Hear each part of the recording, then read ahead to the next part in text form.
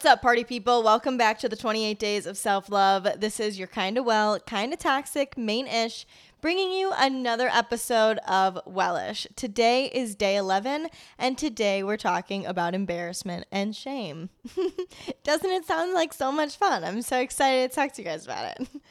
The good thing is that this hopefully will be an uplifting talk and not one that reminds you of all of your embarrassing and shameful moments. Because, you know, your girl is definitely somebody that remembers things from like 10 fucking years ago and cringes just as hard as if it just happened. So if I do that to you today, I sincerely apologize. But hopefully you get a couple tips that will help you, overcome it in those situations and in the new ones that are bound to arrive. Hate to break it to you, it's inevitable. And unfortunately, embarrassment is a feeling that is just as normal as happiness and sadness and anger and all of the other things. So that means that we do have to know how to feel through embarrassment just as we do those other feelings. I think that that was a very big turning point for me, and I know I've talked about it here on the show before, is being able to feel through all the emotions I have compared to trying to like get rid of them and suppress them and they have to die. Like I would try to shove them away so bad that I was hiding them from myself and would never come to terms with them enough to appreciate what they taught me and grow from them. I just, allowed the feeling to continue to take a toll on me, but never actually addressed the problem and learn from it. The connection between embarrassment, shame, and self-love is your ability to or to not identify with that embarrassment and shame. How much are you going to allow that embarrassment and shame to take a toll on how you view yourself, who you think you are, how you continue to present yourself in the future? Are you going to just let it go? Are you going to say, oh shit, that sucked, but whatever, and just move forward? Or are you going to dwell and become anxious and allow that embarrassment to turn into shame? I want to give you guys a few things that you can try when you start to feel embarrassed or shameful, and start to allow that to make an imprint on how you are viewing yourself. The first thing is convincing your brain that it is not as big of a deal to everybody else as it is to you. You are the only person that sees it as detrimental as you do. Nobody else is fixating on it like you are. Nobody else probably will even remember it in time, and maybe they will, and if they think about it, it's going to be like oh, that person did that, remember that, and then move forward. The good thing with that is that hopefully you won't know it's happening, and whatever, it is what it is.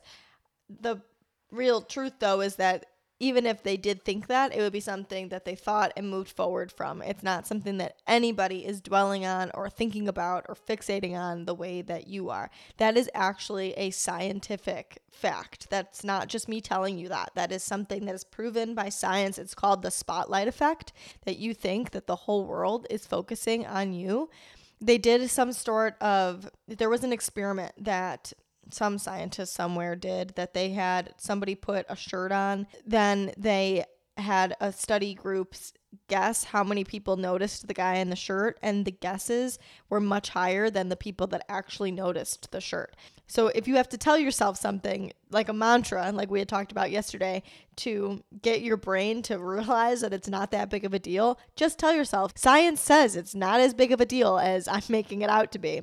With that too, another thing that I want to point out to you guys to try to not do when you find yourself in this embarrassment, shame sort of feeling, is making it a bigger deal than it is. Don't apologize a ton. That's something that I had a bad habit of, was apologizing all of the time. Make this whole production of it because you think that if you acknowledge it and you're like making fun of yourself and like, oh my God, did you see me? It was so funny. I can't even believe that happened to me. It was crazy. I just blah, blah, blah, blah. And you're talking about it and whatever else. You are making it more prevalent in other people's minds, and you are making people think that it's a bigger deal than it really is. If you would just acknowledge it, maybe if you just said like, oops, and then moved on, everybody else would move on too. But the more you dwell, you're bringing it back into people's minds. Or let's say something embarrassing happened to you and you are reminiscing on it or something, or you're telling other people about it. You're only bringing it up to more people and allowing that feeling to continue on for longer. When I was in junior high, our stage was in the cafeteria, and I was a part of some club. I don't remember why I was talking on the stage, but I had to go up on the stage and announce something. And when I got off the stage, I, of course, fell down the stairs. And junior high is like, the fucking armpit of all schools. Everybody just rips you a new asshole, and you also are just like the most insecure little being you could ever be when you're in junior high. At least that was my experience. And I remember just like laying on the floor for a moment because I was like, oh my God, I cannot believe this just happened to me. And the gym teacher saw it and he was like, get up, you're drawing more attention to yourself. And I remember when he did that, he said it kind of aggressive, and I was like even more upset about that because that's not what I was trying to do.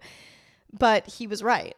If I laid there, I was drawing more attention to myself. Did people think I was dead? Did I knock myself out? You know what I mean? So like, if you would just get up and say, oh shit, and then walk away, nobody else is really going to focus on it either. The other thing with that too is that I would walk away and I would tell people throughout the day, because in my brain, everybody went to the next class and told everybody what Sarah Rittendale did, which did not happen.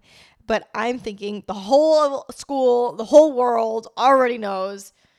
Might as well just tell them myself. And I would go to class and I'd be like, oh my God, I just fell down the stairs. It was crazy. And then now I'm telling more people about that happening, and more people are becoming in the know of the thing that embarrassed me, allowing me to continue on feeling embarrassed in front of more people that I didn't have to feel that way in the first place.